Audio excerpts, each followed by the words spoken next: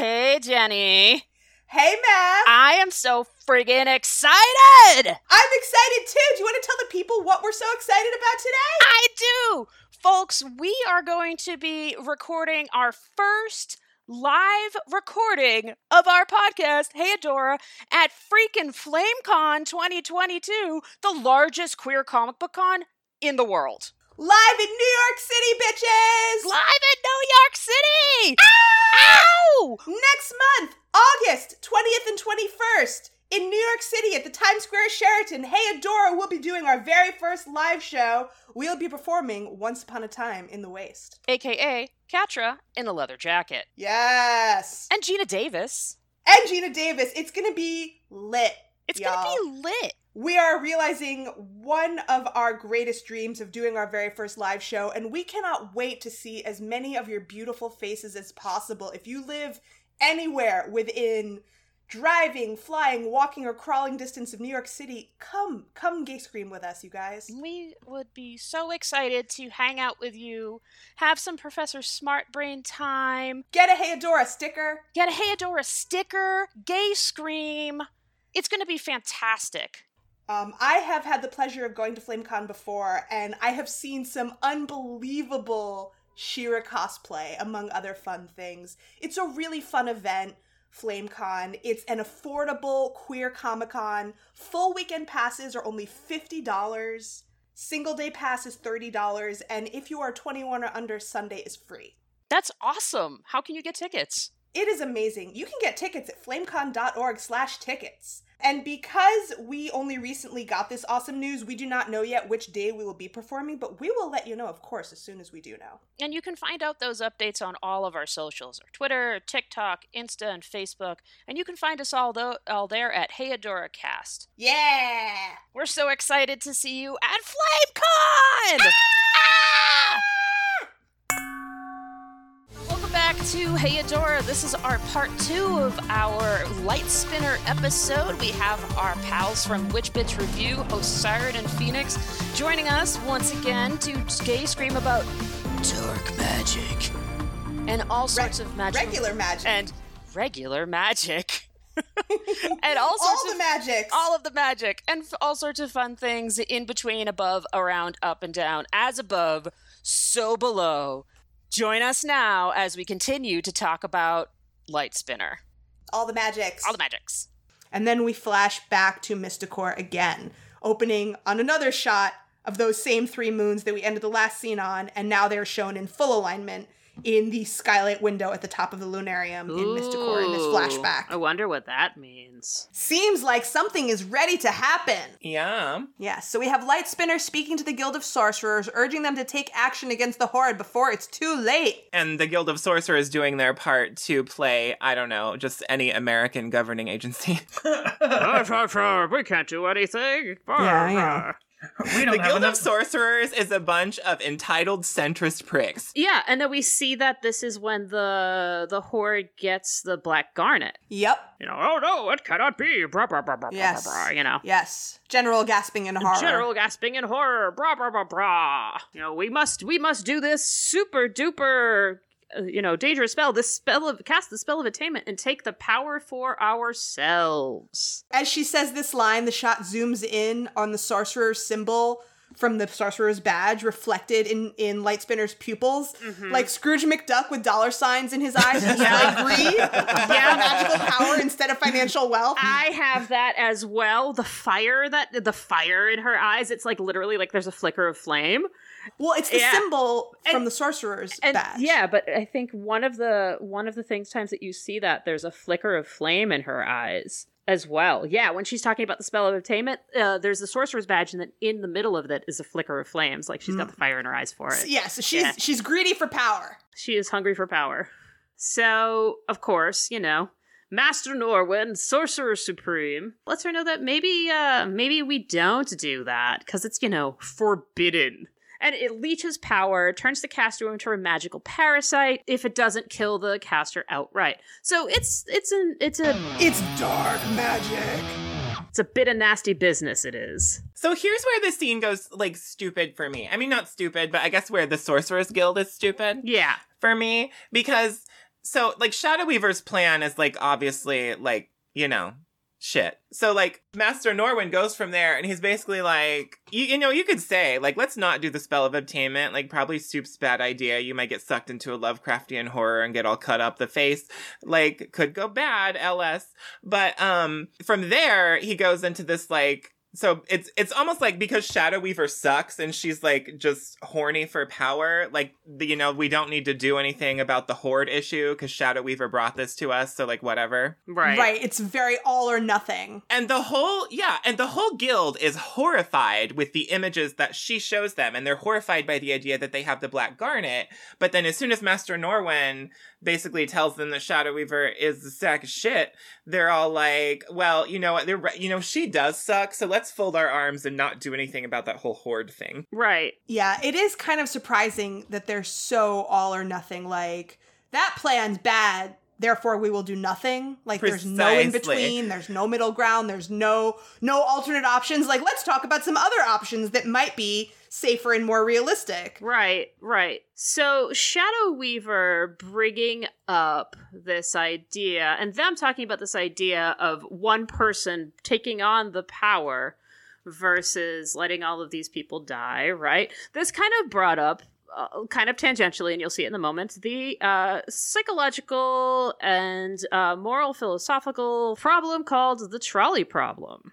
So Yes! Tell us about the trolley problem. So this is my first big Professor Smartbrain moment that I took notes on and everything. The trolley problem is a series of thought experiments in ethics and psychology involving stylized ethical dilemmas of whether or not to sacrifice one person to save a large number. Right. So the question of formulating a general principle that can account for differing judgments arising in different variants of the story was raised in 1967 philosophy paper by Philippa Foot and dubbed the trolley problem by Judith Jarvis Thompson in 1976. So here is the most basic dilemma of the trolley problem, which is known as the bystander of the switch, or switch goes. And some of you may recognize this from pop culture or in memes and a couple of other places, which I will bring up. So the trolley problem goes like this. There is a runaway trolley barreling down the railroad tracks. Ahead on the tracks, there are 5 people tied up and unable to move. The trolley is heading straight for them. You are standing some distance off in the train yard next to a lever. If you pull this lever, the trolley will switch to a different set of tracks. However, you notice that there is one person on the side of the track, and you only have 2 options here. Do you do nothing, in which the trolley will kill 5 people on the main track, or pull the lever, diverting the trolley on the side of the track where it kills 1 person? And so the question posed here is, what is the right thing to do? Right. So I have heard this before. Right. So that's called the trolley problem. So it's really like prevalent in popular culture. It was used. There was an entire episode of The Good Place about it called the trolley problem. If you haven't seen The Good Place, it's phenomenal. I love The Good Place. I love it. It's a supernatural sitcom about moral philosophy. And it's the best. I love it so much. And it has, like, the best actors. The best actors. The cast is incredible. The writing, it's wonderful. So what Lightspinner is saying is that we can sacrifice one of us, or us, whatever it takes on our end, to then, save the rest of Etheria from the Horde. So the moral question here that I want to pose is, and here's an interesting thing about the trolley problem. There have been studies about it, like psychological studies about it, done for years and years, and this one is fun. So in 2001, Joshua Green and colleagues published the results of the first significant empirical investigation of people's responses to trolley problems. So using functional magnetic resonance imaging, they demonstrated that personal dilemmas, like there are other versions of it, like pushing someone, like physically moving someone versus pushing a button or pulling a lever, preferentially engaged in the brain's regions associated with emotion. Whereas impersonal dilemmas, like diverting the trolley, flipping a switch, pressing a button, preferentially engaged in regions associated with controlled reasoning. So on these grounds, they advocate for a dual process account of moral decision making, right? So your brain literally, whether or not it is a personal or impersonal application of this particular puzzle, is completely different given your context, even if you believe that in an intellectual, you can do a purely intellectual understanding of it. So this shows that this is a contextual choice. And numerous other studies have shown the trolley problem to study moral judgment and investigating topics like the role of influence of stress, emotional state, impression management, levels of anonymity, different types of brain damage, psychological arousal, all of these other factors, and how their response is to the trolley problem. So, does Lightspinner's motivation negate the ethical framing of the question of the trolley problem? And how do we separate Lightspinner's motivations from the execution? Is her motivation of taking on power, does that negate the right or wrongness of the action of taking on the Horde? I don't think that's a very black and white question because you don't know what she would really do or how it would really play out once she got the power. Well, it's not so black and white versus with the trolley conundrum. You press the lever, you know exactly what's going to happen. Okay, yeah. Well, especially because her motivation, there's the motivation that she presents to the group versus her true motivation, which we believe, at least. We can't say we know, but we believe her motivation is more selfish than what she presents to the group. So if they agreed and she actually went through with it, we don't really know how it would play out. We don't know how it would play out. But you'd never do actually know the outcome of these things, right? Nothing is promised in this. I just don't believe that she would have been able to relinquish that power once she had gotten it. If she had taken the power for herself, right, she would not have been a force for good with that power. Okay. She would always have been dangerous with that power. Okay. If she had ever held that power herself. Interesting. Okay. I would never be able to trust her with that power. I'm going to have to side with Jenny, especially if we're talking about Shadow Weaver's story arc as a whole, where let's say the situation in Heart Part 2 is the parallel to this. Right. Yep. Because what happens in Heart Part 2 can only happen because of her quote-unquote growth. Obviously, Shadow Weaver is never really a redeemable person. Right, exactly. But she does grow regardless. So if the situation that happens in Heart Part 2 is the result of her growth, then that means that what's going on in Lightspinner has to be the beginning point, the opposite of that. In which case, no, she's not to be trusted. She's not selfless. Exactly. I agree with that. So but there's also the deeply moral choice of staying neutral in the face of adversity that we have from the Sorcerer's Guild too. I think that they should have continued discussing other options. That's what I think. Yeah. Because we can see, what are we supposed to believe? This is 20, 30 years ago? Less. 15? I think maybe 15. Well, Adora's a baby, and she's 18-ish in the present. Well, that's the end of the episode, but let's consider that Micah is 13 in the flashback, and in the future he's 45. Right. So I'm going to say this was 30 years ago. Yeah, that's true. Yeah. So we see that the Sorcerer's Guild continues to do nothing about the Horde for 30 years, and that mantle just literally gets passed on to Castaspella, who still ain't doing shit. Right. They seem to believe that they don't have the power, and that the only way that they could have it would be by doing this thing that would destroy them and turn them into, another evil thing themselves. If the only way you could defeat a monster is by becoming a monster, then you're not really helping. But you're defeating a monster.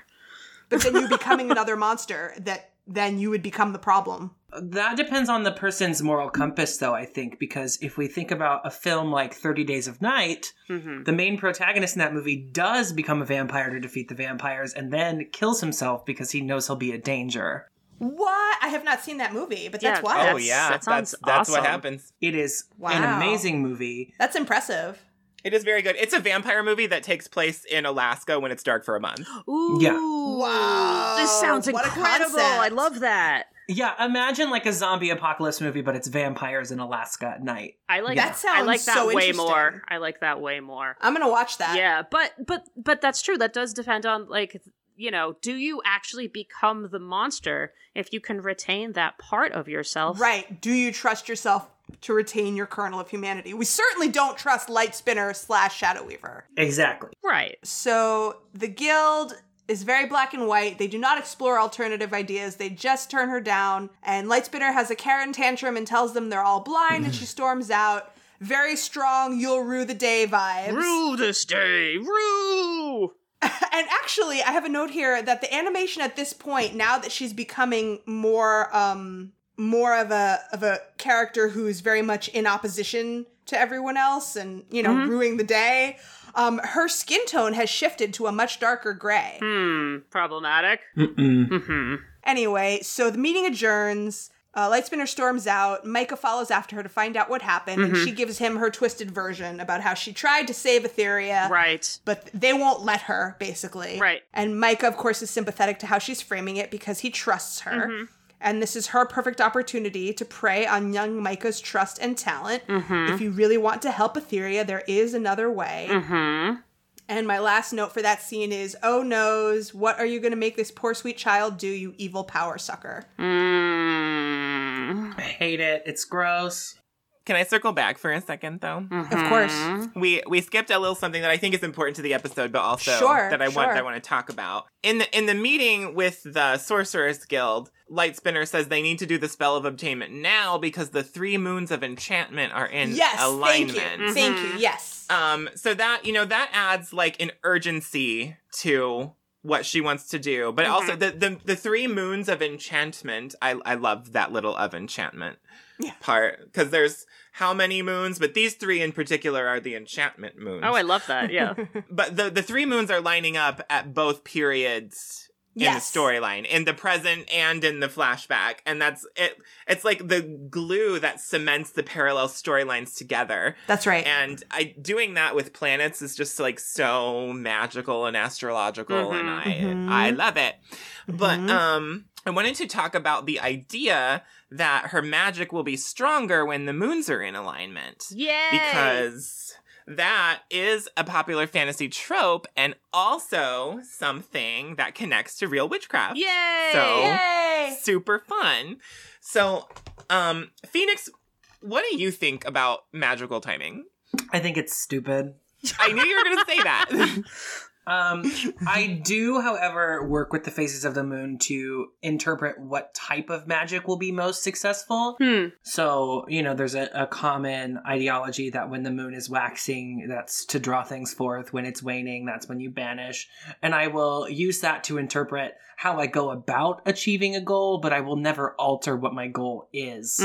Because it's not a Tuesday when Mercury is in Gatorade and, Orion's taking his belt off. Like, I'm not gonna do that. Do you know, funny story? When I was very young, I wrote a short story about Orion, the constellation, like having to fall from the heavens because of one of his belt stars went out or whatever. And then he arrived in front of me and his pants fell off. And that was sexy. Of course you did. That was the kind of thing that 11-year-old me was super into. That's adorable. That is really cute and like super. Yeah, that's my gayest moment. I was a little gay witch, you guys. So as far as magical timing goes for me, it's not a huge part of my practice. I do celebrate the Sabbats, but that's more just because they're fun as opposed to them being like particular days of power for me. I do work with the sun a lot as well. But as far as magical timing as a general rule, I don't pay attention to it. I can't keep time. I'm gay. Okay? Yeah. That's right. real. Like, we could set up our magical time, but we'd still be late for it. So I brought up the phrase magical timing because a bunch of things fall into that. Magical timing is the idea that, like, it's best or better or more powerful or whatever to cast a spell or do a working during a specific time based on a couple of things. The main things that go into that are astrology, mythology, and numerology.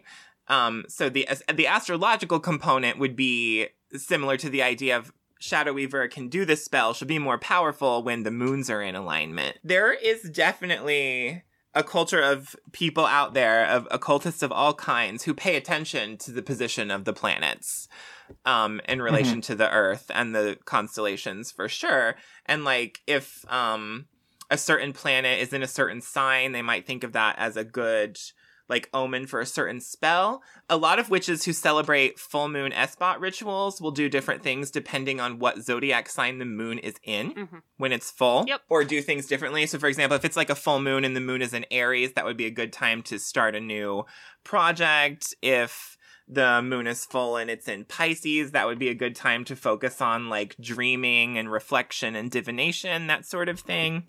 And people will also like compare the position of the planets to their own astrological birth charts to like see what is like a good, what we would call a transit for them. There's all kinds of ways that you can look at the position of the planets in reference to spell work and what is best, what's more powerful, etc.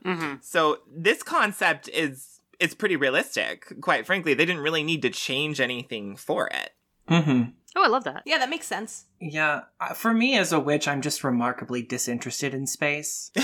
So I have, I guess, cognitive dissonance about it because I don't like being told when I can or can't do something, even if it is by fucking Jupiter. At the same time, I am a space nerd. I'm such a space nerd. I love astronomy. I love astrology. I find both of them fascinating. So I guess I like the concept, but don't practice it. I think that's fair. Yeah. That's fair, yeah. And I'm kind of on the opposite end of that. I'm more into the practice than the theory. I just want to do it. I want to do magic all the time, everywhere. And I think that's everything. why Phoenix and I are a great balance for talking about it. Makes sense. Shall we move on to Shadow Weaver's prison cell? No, we shan't, because that entire scene also triggered another Professor Smartbrain moment. And this is one that I'm very excited about. Fantastic. And Okay. This is Professor Smartbrain talking about the devil. This is the Lucifer. This is Professor Moment. Smartbrain talking about the Lightbringer Lucifer and the parallel between the Light Spinner and the Lightbringer. Here at WBR, we love the devil. Phoenix, do you want to sing your little song? Yes!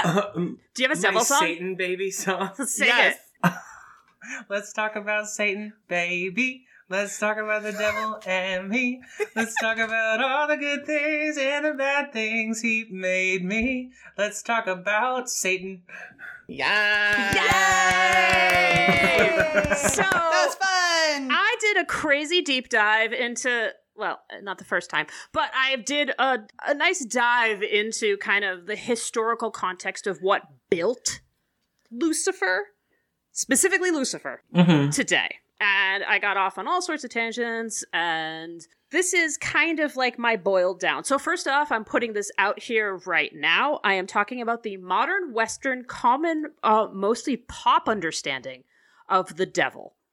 The devil, which comes from a combination of stories from the Bible, the Jewish Bible, and the New Testament, and multiple translations of the text. Early Christian church interpretations, Dante, the Inferno, right? Inferno. Right? As in Inferno. Yes. Yeah, Milton, Paradise Lost, right? Goethe for Faust. Depictions of Pan and Poseidon, the horned goat, and then the trident. Also understandings of alchemy, which brings in Baphomet, which if you have ever watched Sabrina the Teenage Witch, or have ever used a tarot deck, or are familiar with the work of the TST, the Satanic Temple, they use Baphomet as a symbol of the devil. Baphomet is not the devil. That's a whole other fucking thing. It's wild. But we're going to focus on Lucifer, particularly. So, Lucifer is one of various figures in folklore associated with the planet Venus. Once again, we're kind of bringing in planet stuff. The entire the entity's name was subsequently absorbed into Christianity as a name for the devil, which we're going to get to, because it has Thomas Aquinas. I'm sorry about the Thomas Aquinas, guys. Oh, not with the Thomas Aquinas. There's no Sorry, Thomas, Buffy reference. There's no Thomas Aquinas at this table. So modern scholarship generally translate the terms in the relevant Bible passage, and we have it as Isaiah 14:12, where the ancient Greek figure's name was historically used as Morning Star or the Shining One. That's the only direct translation from the original Hebrew is the Shining That One. is correct. That is correct. And many things that we understand about the Morning Star and the Lightbringer and stuff come from consequent translations from both the Latin and the Greek. And they get kind of absorbed into the Septuagint, which is kind of the basis for a lot of Bibles right now. And Bible history is wild. If you are a biblical literalist and you're reading an English version of the Bible, you're not reading anything. It's been translated so many times. Right. You're reading a telephone. You're reading the end of a game of telephone. Basically. Yeah, I mean, I could really... debunk the anti-homosexuality thing with that argument in like 3 steps. Oh yeah, no, exactly. So the motif of the heavenly being striving for the highest seat in the heaven, only to be cast down the underworld, has actually its understandings in the origins of the motions of the planet Venus. Oh. Yeah. And it's something that kind of goes throughout kind of Middle Eastern understandings of Venus, right? Which I think is cool. Yeah, this seems like a cross-cultural archetypal. It's a cross-cultural kind of archetypal of Venus as something that, like, you know, that, like, it's the morning star, right? It comes up right before the morning, and it falls when the light comes up. So, like, that's a big, I see that metaphor big, and that's why we literally have it as the light bringer, because it brings, it's a herald. It is a herald of the light, but when the light is shown on it, it falls. That's deep. Right. So it's cool, right? So the fallen angel, the idea of the fallen angel was kind of familiar through the Book of the Watchers, which comes from the apocryphal text of the Book of Enoch, which y'all should look up. Can we define the word apocryphal? So the Apocrypha are books that were written in the same place in the same time period as the books of the Bible and were originally all compiled with the books that we know as the Bible. But was it literally like the Council of the Apocrypha, I think they were called, that like got together and they basically kicked a bunch of books out of the Bible and then compiled what they deemed appropriate and left over into what we now think of as the Bible. Right. Well, because the Hebrew Bible and the Christian Bible are not the same. And this is also something that is, and so I'm using apocryphal in not the literal sense of the Council of Apocrypha, but rather in the figurative sense of it's not generally understood to be a major text that is important to the liturgy of the religions. Okay. So that's where we're at with that. All of this stuff comes ultimately from this one line in Isaiah 14:12, which is from the Hebrew Bible. So the canonical Hebrew Bible is the Tanakh, which is the Torah and the Haftorah. And the Haftorah is made up of 2 books, Nevi'im and Ketuvim, which can be known as writings and prophets, you know, those things that are not, you know, the canonical Old Testament. Right. And so this is from the prophets, which is Isaiah. And it's just a tiny throwaway line. O shining one, son of dawn, Hallel ben Shachar. And the note in JPS Tanakh, and in the same way that the King James Bible is like the standard Christian Bible for the English-speaking world, JPS Tanakh, JPS is Jewish Publication Society, that's like the standard Jewish Bible for the English-speaking world. So the little footnote there for O shining one, son of dawn, is a character in some lost myth. That's it. Yeah. There's no devil. No. There's no further, like, it's just a lost story. It has nothing to do with nothing. Absolutely. In Judaism. It doesn't. And sometimes I think of Christian stories that are wildly embellished stuff from the Jewish Bible, I think of as like fan fiction. Well, I mean, the Christian devil, and for all intents and purposes, is like a tulpa servitor kind of a deal. It's something that they put so much thought power into that they've made it a real thing for themselves. Yep. Yeah. Right. And it's fine. I don't want anyone thinking that this concept has roots in Judaism. In the same way that Christianity has roots in Judaism, it's like they took something and they invented their own ideas around it. That's all there is. That's all there is to it in the ultimate Jewish root. Oh, and one last thing, sorry, that the word Hallel, which is shining one, which gets translated ultimately to morning star, shares a root. Every Hebrew word has a 3-letter root. Shares the root with the word Hallel and Hillel, which means praise and glory. Like hallelujah. Yeah. Praise God. I don't want to sound defamatory, but Christians steal stuff and make shit up all the time. Yeah, I mean, that is the MO for Christianity. That's how they folded all of European paganism into... That's how they conquered Europe. Yeah. Easter, totally stolen. Of course. Christmas trees. Yeah, totally stolen. I mean, yeah, the basic, like, cornerstones of their practice are what you would call Christian fan fiction. Yeah.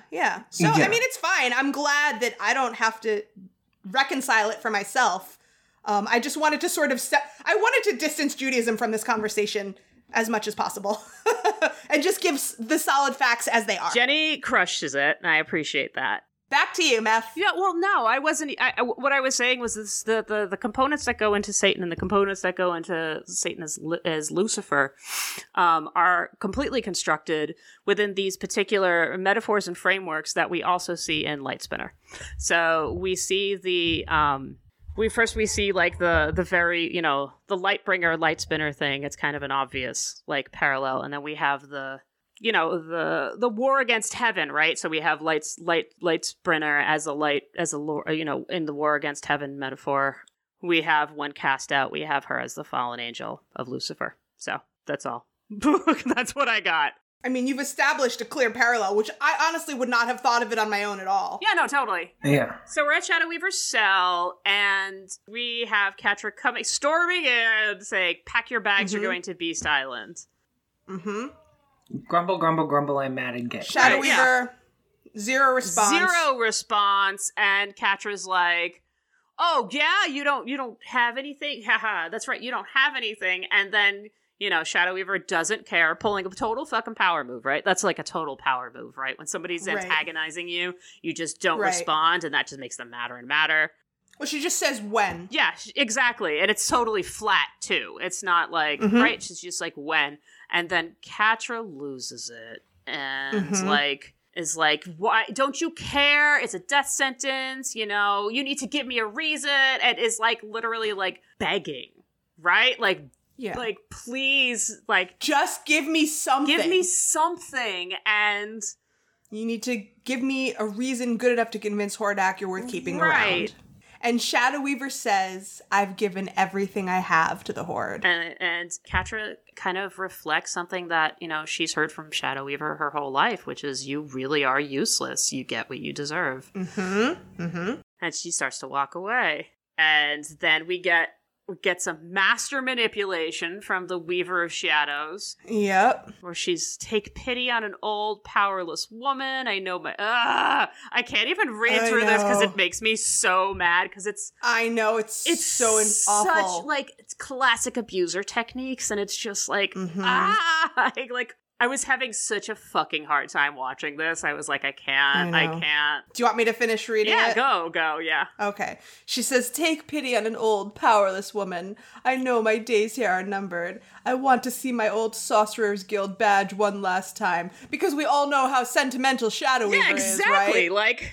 "It must be among my things. Bring it to me. It's the last thing I'll ever ask of you." I really wanted her to use the phrase personal affects there, because that just seems like the type of, like, high drama that she would do. She's like, "Bring me my personal affects. I need..." Yes. So she casts the trap. Yeah. And Catra says, "You don't get to ask things of me anymore." And she walks out, and the force field raises behind her. The Shadow Weaver just leans her head back and treats us to another memory. Right, and... So in the interest of time, let's go right back to Mystacor. No more tangents. We're back in the Lunarium at night. We see another opening shot of the 3 aligned moons under the skylight. And Lightspinner and Micah walk in. And they go to the sacred scrying basin. The vaginal cauldron. The vaginal cauldron. The vaginal cauldron in the moon chamber. Under the gay moons in perfect gay alignment. That might actually be a gayest moment. Yeah, I think that's a gayest moment. I think we can go with that. Yeah. Absolutely. We're scrounging for gay here, but I think we can pick it up. Sure, absolutely. So Lightspinner tells Micah the spell of attainment is difficult, so they're really doing it now. "You must stay focused. Once we begin casting, we cannot stop." And Micah's nervous, but he goes in. Also, he's named after, like, Micah. I just picked that up. Like, as we keep saying it, it's like, oh, it's like the stuff that, like, grows on the side of the shiny stuff that grows on rocks, Micah. That's right, but it's also a Hebrew name. Oh, yeah, definitely. It's also the shiny stuff that grows on rocks. Like the glittery stuff that they keep crushing up and using in their spells. I mean, dude named his kid Glimmer. That's true. Anyway, so Micah says nervously, "Are you sure about this?" Lightspinner is very sure. She says, "We need this power. It's the only way to protect our people." And we say, "Is it really?" Because you didn't explore any other options. Yeah. She just really wants to do that spell. Yeah, she really wants to do the spell. Pure will. They start to do the thing. Lightspinner tells them to do exactly as they practiced. Cool magical things start to happen. A huge diamond of light appears above them. Micah is delighted at first. And then it starts to get dark when a big purple blob appears in the center and forms itself into a multitude of grasping hands, which all push out against the edges of this magical diamond containing it, while harsh, creepy voices whisper indecipherably. It's so grotesque. It's grotesque is a good word for what that is. And then to add to it, suddenly it has this angelic number of eyeballs. Yes, I wrote "Be not afraid" of that too. Yes. So Micah now is getting very nervous. Lightspinner tells him to hold steady and don't stop. And the diamond thingy explodes, and the purple mass of hands turns black and goopy with all of the creepy, monstrous, angelic eyes. And the black hands start to reach out and grab at Micah. And after he wriggles out of their grasp a few times, Micah decides that this is not okay. He yells, "This isn't right," and he runs away because he is listening to his instincts. I keep thinking of Willow in Doppelgangland, "I believe these chickens' feet are mine," like, I definitely brought that up. That was some sort of hell dimension, right? Like, did you try looking inside the sofa in hell? In hell? Like, that's exactly what that was. Yes. So Micah trusts his instincts and he runs away because he sees what is happening. Lightspinner gets gobbled up by the big dark thing that she has conjured, and there's a big explosion, and Micah sees her back by the scrying bowl. She's groaning in pain. She's surrounded by a cloud of dark magic, and he tries to run back to help her, but he gets knocked back by a dark magic force field right into the arms of Master Norwin. And now we see Lightspinner, maybe now we can start to call her Shadow Weaver because now she's been transformed. We see Shadow Weaver's face all scarred up with new dark magic eyes, and now her pupils are the same as the dark magic eyes that they conjured. Oh, I didn't notice that. I didn't notice that either. I didn't catch that either, but Yeah, and so Lightspinner blames Micah, or Shadow Weaver, she blames Micah for betraying her. She says the spell was working! And he says the spell was evil. So fucked up. And Norwin says, "You've always hungered after power. Bringing you into our ranks was a grave mistake." And now Shadow Weaver says the only mistake was seeking the approval of a fool like you. Actually, Siren, do you want to say this line? Do you have it? I would love to. I'm pretty sure I already know what you want. Let's hear it. Line reading. "You're all weak. None of you deserve my help." Was that the one? Yeah, that was it. Yeah, this is some villain shit. We're down into the villain shit, not the the overt villain shit. Because we had the oh, she's pretty evil, but whatever. She likes to fight the Horde. She likes kids. But now we've seen some red flags, but it's not the same. Here's the thing about Shadow Weaver for me. I know that we objectively hate her, but she has so many good lines. Oh yeah. And she looks so cool. She does. She's an incredible villain. And she has one of the best actors in the show. And she's fucking Lorraine. Lorraine Toussaint, yeah. She crushes this role. The thing is that I love Shadow Weaver. Fair. And I just kind of have to bracket off that she's a horrible abuser for all the time. But I love Shadow Weaver. She's an incredibly compelling villain. Yeah, she is. She is. And I love that the villain, not the antagonists of this, but the villains of the show are different manifestations of abusers of power. Yeah. Oh. They are. And yet She-Ra avoids the pitfall of dehumanizing its villains. Yeah. Exactly. Because every single one of them is relatable. Except for Horde Prime. Except for Horde Prime, because he is irredeemable. I would say... just because he's irredeemable doesn't mean he's not human, though. No, he's Horde Prime. He's not human. He's specifically supposed to not be. He's the only one who's not. He can't exist in a human paradigm. He takes over he manufactures bodies and takes them over to preserve his own life through generations. I would say that Horde Prime is basically anthropomorphized fascism. Yes. But at the same time, I think you really see in his final moments his human weakness. The fear that drives it all. He is driven by his fear of death. That I do see. That I understand. Yes. Fear of death, fear of loss of control. Yeah. Those are human emotions. Yes, but I think the fact that he is a human personification of fascism is the reason why he is the only one that can't be redeemed, because that's not really a person. Oh, I never meant to suggest he could be redeemed. Right. Only that he is He has moments of being understandable and relatable. He's not a caricature of just pure evil. Right. That's true. because no one on the show is a caricature of pure evil. Right. Exactly. Right. Yeah, I think that's one of the real strengths of this show is that every character is relatable and human. And so Norwin and his two helpers and Lightspinner, they all run at each other and attack each other with magic. And Lightspinner / Shadow Weaver immediately kills them all. And she sucks Norwin into a hole of black magic. So does she take him?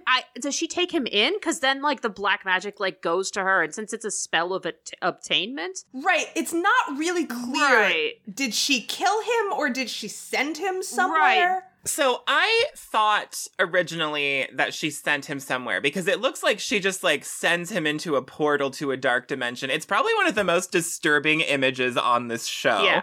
Is this scene right here, for sure. When I first saw that, I was like, that's kind of not for kids. But it appears like she's sending him into some horror dimension, but then Meth is correct that what looks like the portal actually acts more like energy and then goes into Shadow Weaver. So I think because Master Norwin is a sorcerer, she literally just absorbed every bit of magic from him. Yes, just his whole everything. Yeah. So then if that's true, then I would think that he probably is dead if she absorbed him. Oh, for sure. Yeah. She destroyed him utterly on a subatomic level. Yeah, exactly. And as for the other two sorcerers, we don't really see what happened to them. Well, so I paid special attention to that this last watch through too. She blasts them with the same energy they were blasting at her, and then they just sort of fly out of the frame. But at the end of the scene, Micah is alone in the room, which means either it's that's right. It's shoddy animation, or she also utterly destroyed them. I think she utterly destroyed them. I think she also utterly, terrifying. So she just straight up killed 3 people. Yeah. Yes. In front of little Micah. In front of Micah. And so she says, "The spell worked. I am stronger than all of you." And then her voice gets deeper and raspier as she grows bigger. And she is towering over Micah with tendrils of dark magic streaming out of her, which is how we have seen her before in the Fright Zone when she's dealing often with Catra and Adora. I do want to point out that this is the first time we see her doing this sort of giant looming thing, and she has done it with both Catra and Adora. But the first time I think we see it in the Fright Zone is when she does this with Catra, and the parallels of Micah and Adora and Catra here are obvious. But also we only see her do this to children. Yes. We also could tie this back to our discussion of illusion and glamour magic. The whole using a spell to appear more intimidating is another application of that kind of work. But I think she really is, this is not an illusion. This is real power. Well, I mean, yeah, she is just, physically imposing. She was, because she's using these dark magic tentacles to reach out and grab Micah. She, with multiple dark magic tendrils reach out and grab him and hold him captive. Yeah. And he tries to defend himself for, a second with magic, but she knocks it out, instantly. Ugh. It's Micah begs for his life. He says, "Lightspinner, please don't." And there was this terrifying shot of her new scary face with the scars and the dark magic pupils and the floaty dark magic hair and her hand as she reaches out in this attacking, grasping way. And the shot is the POV as if the viewer is Micah. So she's reaching towards you, the viewer. And it's this absolutely terrifying shot. Yeah. And as the shot shifts to Micah's face, we see him close his eyes and he's braced for an attack. And then at the last second, she's reaching out to grasp him and attack him. And instead she caresses his cheek.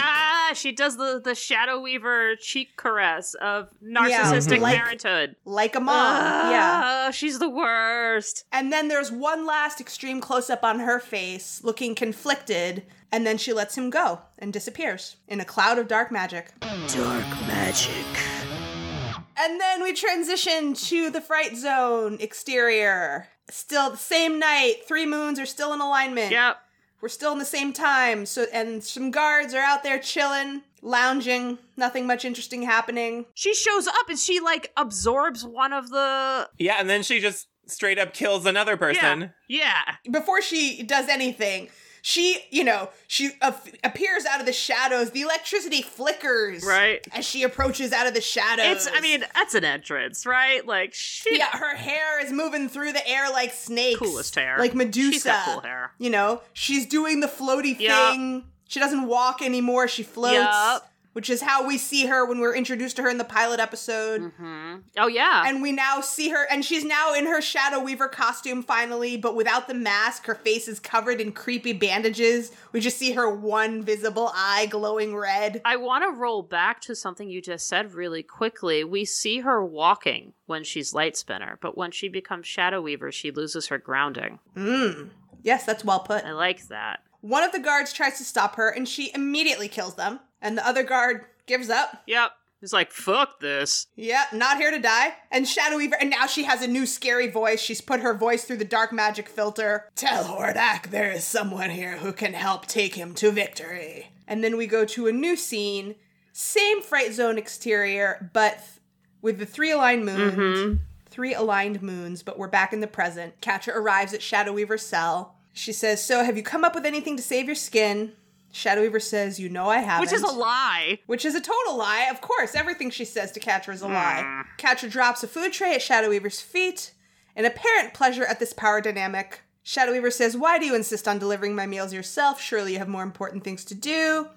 Catra says, I guess I just like seeing you in shackles. I mean, that's fair, right? I think that is certainly one reason. And Shadow Weaver says we both know that's not the only reason. As we're like, shut up, Shadow Weaver. Shut up. Just shut up. What do you want from me, Catra? Here is where it just gets really difficult. Yeah, it gets rough. This is all I have to say about this part. I'm just gonna make noises. I know. And this is where, part of me gets really frustrated because I want to be like, why are you trusting her, Catra? Why are you trusting her with any amount of emotional vulnerability? And even though I'm asking the question, I'm also answering. And it's like, why. Exactly. Because we have all gone through this ring around the rosy where, you trust someone who's let you down over and over and over because you want to believe that this time they're really going to change. This time they really do care. See, they're showing how much they care. They really do care. Right. So Catra finally gives in and she says, why? And pause, sigh, vulnerability. Why did you treat me the way you did? Why was I never good enough? Really, I want to know. And Shadow Weaver says, because you remind me of myself. You always have. Nothing was ever easy for me either. I wasn't born to power like Adora or others. I had to earn my power, fight for it. Why should it be any different for you? Okay, so, is this true? Is this, We have no idea, because we've never seen Shadow Weaver's childhood. Right, but no, is she speaking her own truth? We have no idea. Because I feel like it's one of those things where there's definitely a grain of truth there, but also, it's total abuser tactic, too. There could be a grain of truth there, but it's obviously total manipulation. It's total manipulation tactic. You and I are alike, you see. That sort of, Do you know what it reminded me of? Is the end of one of my favorite movies, The Devil Wears Prada. Meryl Streep says to Anne, the truth is I see a great deal of myself in you. But for Anne Hathaway's character, that is the breaking point where she's like, fuck this, I quit this job, I'm out. Yeah. And that's the climax of the movie. But I felt like these two scenes were very similar here. And it's almost the exact same line, which is probably the main reason. But in the context of that film, it was almost like the Miranda Priestley character is trying to justify the way that she treats people. Right. To say I'm doing this for your benefit and here's this ultimate compliment. I see myself in you. Total narcissist move. Which is it's narcissism, yes. Yeah. Catra actually verbalizes some really healthy things here for herself. Yeah. She says, I was a child when you took me in. What could I possibly have done to deserve the way you treated me? And, she shows some really vulnerable body language. Yeah. She sinks to her knees, sitting in front of Shadow Weaver. She says, I am nothing like you. You're old, bitter, and weak. And Shadow Weaver says, but you are like me. And just like me, you're losing your position with Hordak. I can see that even from my cell. So, once again, is this like one of those, did she actually know this? Or is this one of those things that she was saying in order to prompt Catra to tell her the truth? I think that she genuinely has picked up on this. But again, she's just using it for her own manipulative purposes. She's never not playing the game. Exactly. Mm-hmm. You know, everything in life is a game of chess to Shadow Weaver. Yep. Well, I think given that Shadow Weaver was in the same position Catra is now, she doesn't have to assume that people are nervous about their position with Hordak, because he's just kind of a dick to everybody. That's true. So it's like a blanket statement you could just say. it. That's true. It's probably always like a gamble that you could take and be right most of the time. Exactly, yeah. Anyway, Catra says you don't know what you're talking about. Shadow Weaver says you're being pushed out. Catra says, I am not. It's just Entrapped understands all that tech stuff. And then she gasps and glances back at Shadow Weaver like she just realized she said more than she meant to. She let her guard down more than she meant to. Yep. You know, she didn't mean to let herself get this vulnerable. Right, yeah. And that's when Shadow Weaver holds out her hand to Catra and says, come here. Like, really like a mom. And Catra glances at her and then slowly extends one foot and draws herself closer with this most perfect body language of like, I'm not sure about this and I'm still trying to protect myself while also taking this chance and letting myself be vulnerable. Like that conflict, that cognitive dissonance is really pronounced in that body language. And then it just gets so much worse. Shadow Weaver reaches out and begins to caress Catra's hair. I really don't have any more comments other than like noises of pain. Yeah. And Catra freezes up a little and looks surprised and uncomfortable, but she allows it. Yeah, and my next note is, this is so not okay, in all caps, bold, underlined. I have no. Manipulation is her whole thing. Sweet baby Catra. Yeah, this is all, it's just so awful.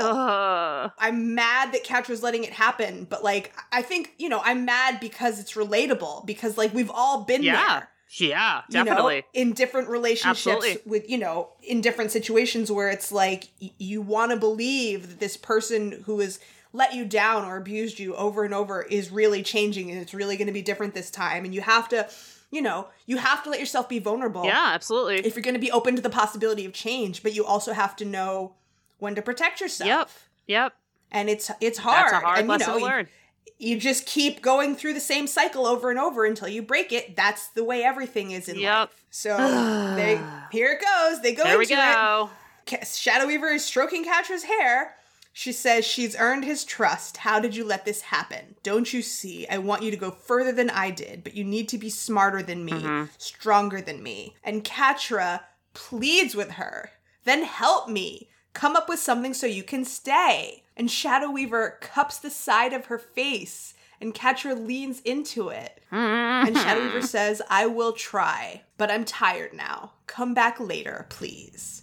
And Catra blushes and hugs herself and gets up to leave.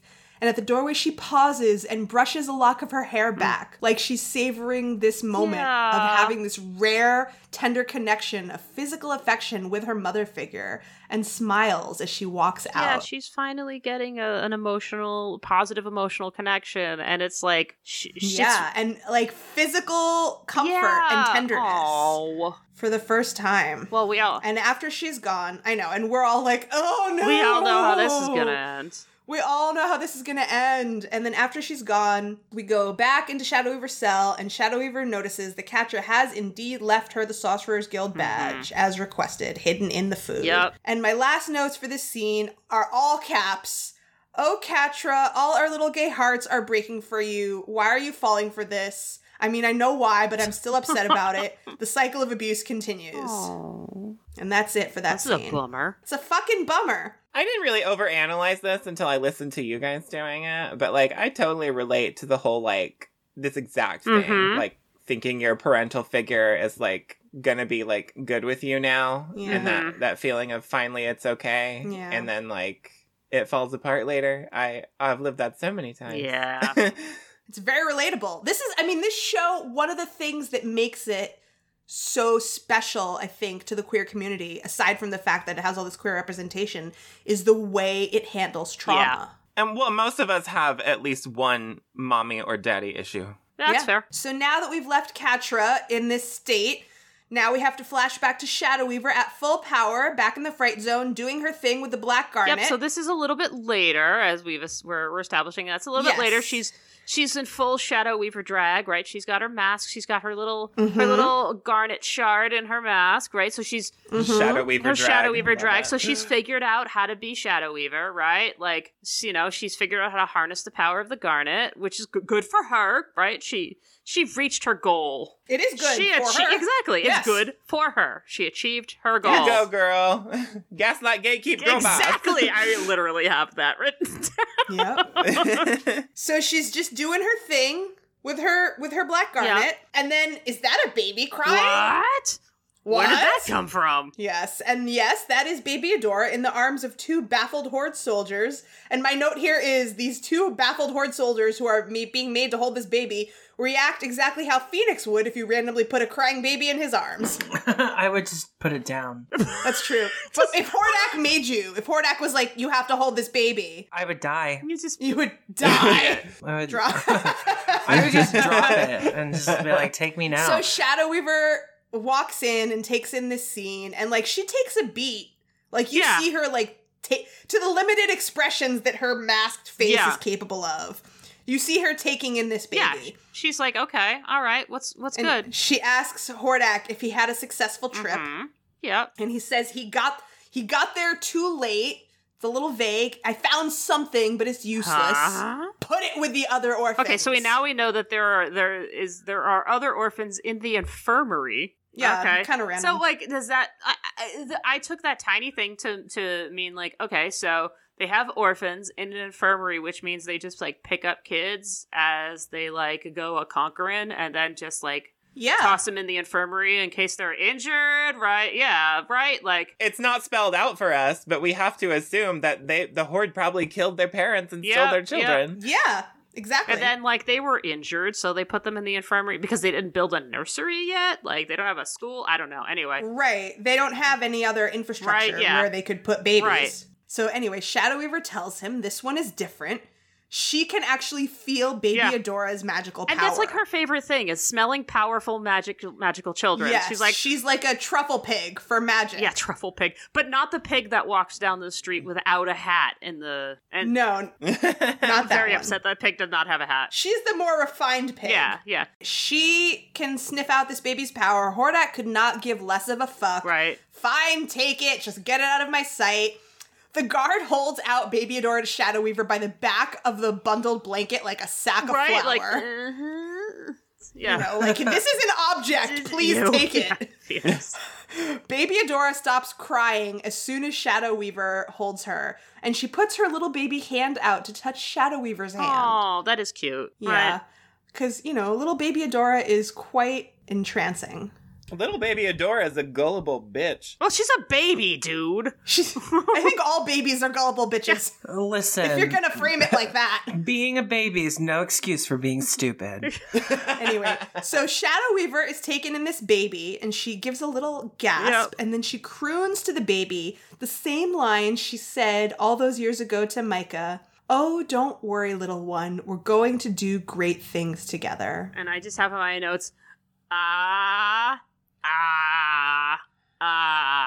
all good points. Very good points. I didn't catch that it was a repeat line because I only watched the episode once because I'm awful. That's okay. It's not your job to ferret out every tiny detail. Anyway, so at the end of this scene, we have like a 2-second flip back to present Shadow Weaver in her cracked mask saying, it's time. It is time. Because the moons are in alignment. Yes. And then we have a single shot of the Fright Zone exterior with the 3 moons in alignment. Mm-hmm. And then we go back to Shadow Weaver's cell, where she crushes up her guild badge on the floor and uses the magic dust to make a casting. No. And we don't see what happens because she's enveloped in a cloud of purple smoke. And then outside the cell, we see Catra. She takes a deep breath and smiles like she's preparing to step into a new kind of interaction with Shadow Weaver. She's ready to do the work.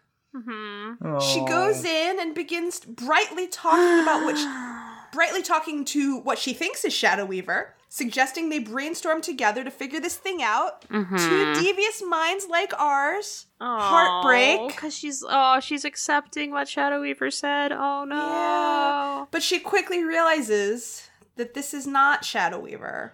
This is just an illusion. Oh. That Shadow Weaver has escaped and was just using her all along. Because of course she was. We see the most painful, like one of the most painful moments in the series. With her breaking the bed after Adora left her. Yeah. This is just like pure, unmitigated, sad rage. Yeah. And just like, she does the thing, she punches the floor. Like, that could break her damn hand. And she don't care. Catra really has one of these scenes, like, once per season. Yeah, where that's very well. she, like, loses a quote-unquote friend and then has a breakdown about it. Yeah. Because in season 1, it's Adora. In season 2, it's Shadow Weaver. In season 3, it's Entrapta. And in season 4, it's Scorpia.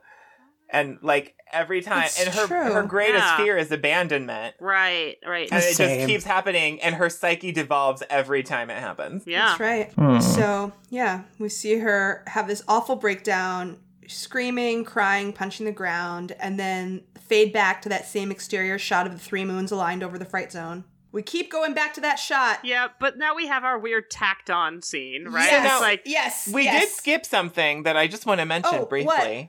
So Catra slashes the Shadow Weaver illusion with her claws and destroys it. Canonically, and more than once, Catra can destroy illusion magic with her claws. Oh. There's your door. You're welcome. Yeah. So we're on our last scene. Super, super quick. This is nothing but exposition. Yeah, it's like, remember, kids, we're still on the She-Ra show with She-Ra. Remember, these are also characters. And I'm also here, right? Like, Yes. Me in this last 30 minutes. But we also get this tiny bit of exposition. Yeah, which that is Bo good. now has this new signal that he's gotten on his tracker pad, that it wasn't broken. It was actually just a degraded old signal. And now that these 3 moons are aligned, the signal is stronger. If he just gets his best friends up on the roof with these, wacky 1950s antennas. Yeah, what could possibly go wrong? What could possibly go wrong? They can get this transmission, and so they finally do get it after a tiny bit of shenanery. And it's still degraded, but Adora is able to make out 3 words, which are Serenia, Portal, and Mara. What is that? We don't know what Serenia means, but Glimmer says if it has to do with Mara, it can't be good. And that is the end of this marathon 4.5-hour episode. Holy bajoli. All right. So I think the final scene is important because this is an emotionally heavy episode. Yeah, we need... For sure. And it also, it's backstory, and it's good, important backstory, but it really draws the trajectory away from Adora, who's the main character. Mm-hmm. So the scene, inserts her back in. It sets up the next episode, but more importantly, it just provides a bit of comic relief with Adora falling off the fucking building. Yeah. And, after Absolutely. how emotionally heavy this episode is, they had to end it on a funny note, or it would have just been a slog toward hell. Yeah. Slog toward hell. We could not have ended at the end of that last scene. That would have been gutting. Yeah. It would have been horrible. And we're not far enough along yet. There's some gutting episode endings in season 4 and 5, but we're not ready for that shit. We're not yet. ready for that shit yet. Yeah, we have to I would earn argue it. the end of season 3 pretty much gutted me the first time. Oh my god, yes. Yeah, even that, you're right, but we're not ready for that yet. And you're right, Yeah. This last scene sets up the plot for the next episode. Yep. And it, lightens the mood, gives us some, Glimmer teleportation hijinks, and some goofball shenanigans, and, absolutely everything you just said. 100%. Cool. Yay. So, Jenny and our special guests. Yes. Hi. What did we learn today? I'm going to defer to our witch guests. What did you guys learn today? I learned that no matter how evil a witch is, I will still like her if she's on a TV show. I like that lesson. I learned that I really like to talk about gay shit, but I kind of knew that already. I think I also learned that there's a lot more overlap with real magic in this show than I originally thought there was. So that was kind of cool to learn. Yeah. Awesome. Well, I learned that the four of us together are magical. Oh, yeah. Which is something that I already suspected, but I didn't. Yeah. I can't yes. say that I knew it. I yeah. can say that I suspected it. And now I know it for sure. I've had the most fun. I can't wait to do another project with you guys. Yes. Like, Yes. honestly, this has just been like one big cyber party for me. I know everybody's tired, but this doesn't feel like work to me. I've had so much fun doing No, this this with you was guys. not work at all. Yeah. Thank you guys so much for joining us. You have been wonderful, wonderful guests. We learned a ton Thank from you. you. And do you want to let our listeners know where they can find you? Yeah, plug Oh, away. absolutely. I mean, I'm not going to plug my socials because I'm so over it right now, but I would absolutely love it. If you liked what you heard here, please check out our podcast, The Witch Bitches Review. We are two actual witches reviewing representations of witchcraft in media and pop culture. We're heavily covering Charmed at the moment, but we have delved into a lot of witchy movies, and we're going to do other shows and movies in the future. Please check us out. We are hilarious. We are educational, and we are so gay. Yeah, we can confirm. Yes, can confirm all of the above. You can follow me on Instagram at Phoenix Arcana Lightwood. You can follow me on Twitter at Phoenix Arcana _, and you can follow all of our podcast social medias at WBRcast. Yay! Yay! Well, folks, if you liked what you heard, you want to acquire ultimate power no matter what the cost. You can like and follow us on Apple Podcasts, Spotify, Google Play, or wherever you get your podcast fix. You can also find us on Twitter, Instagram, TikTok, and Facebook at HeyAdoraCast. Or you can email us all of your spells at heyadoracast@gmail.com. Hey, Jenny. Hey, Matt. Did you hear we have a Patreon? I've heard that we have a really, really fun Patreon. We have a really, really fun Patreon. So if you become a member of the Rebellion, you can get fantastic perks like, I don't know, our very own Discord server, which rules, by the way. All levels of our donations, you can join our Discord server as well as our Facebook group. You also have other levels where you can get exclusive playlists. You can do Patreon-only video hangouts with us. We have a lot of cool stuff, and we have a lot of cool stuff in the works. So you can find the link to our Patreon as well as the link to this week's Magic Spotify playlist, Light Spinner, in our show notes or at heyadora.gay. You know it. You know. We're never going to let you forget that our website is heyadora.gay. And remember, now more than ever, queer joy is radical. And queer love, still as ever, saves the goddamn motherfucking universe. Yes! Ah! Yay! Yes! Woo!